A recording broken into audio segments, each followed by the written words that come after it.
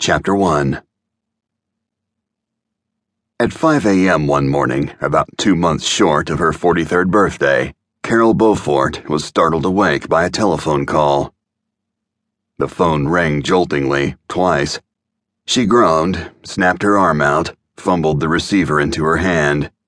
She had a heavy, pounding headache. "Hello?" she mumbled. "Carol?"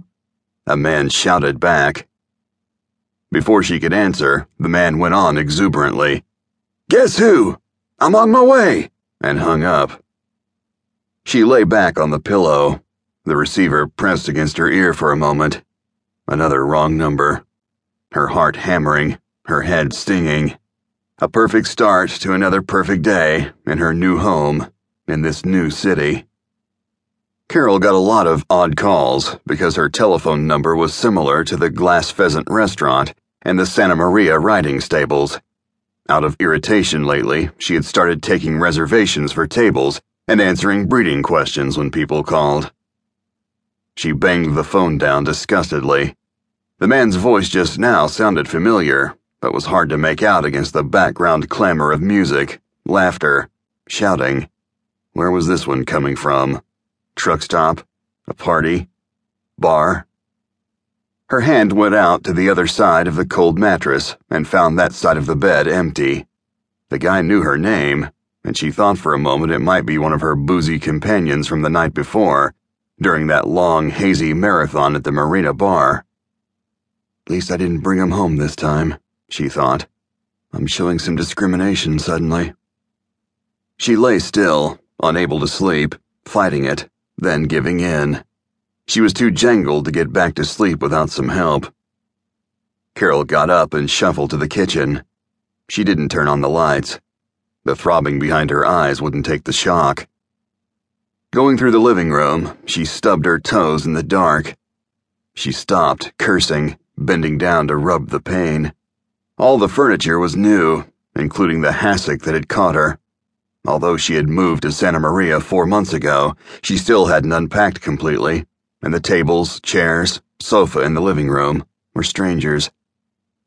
Limping a little, she went into the kitchen and found the Gilbey's bottle with practiced fingers. Some parts of the new house weren't strangers at all. She found a glass in the cupboard to the right of the sink. Everything looked slightly luminous, faint in the darkness. She poured a shot and drank quickly. It was so quiet in the neighborhood at that hour. She heard a dog barking miles away and the rising and falling lament of the train passing through town. Big day today, she thought. Lots of good old work at the office. I need my rest. But the vodka hadn't quieted her enough. Something more was needed, much better than the glass of warm milk Mom would certainly have made sure she drank.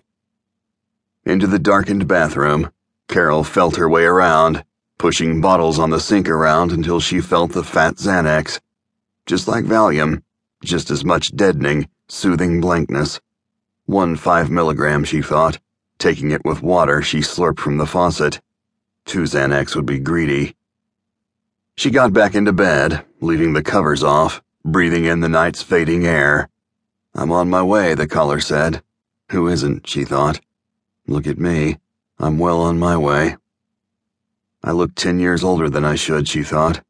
That's why no lights now.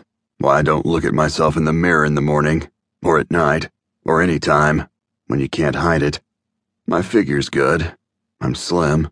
I look perfectly fine, until you see that face giving it all away. Getting old, older, oldest. Mom gave me her face and her figure. Thank you. Carol was almost 6'2", barefoot, with reddish hair and sturdy features. Even though she wasn't homely, she didn't like the way she looked. I look like I should be behind a goddamn mule-drawn plow, she thought. Her head banged less now, her breaths jerked. Think of something pleasant, drift off with a dream.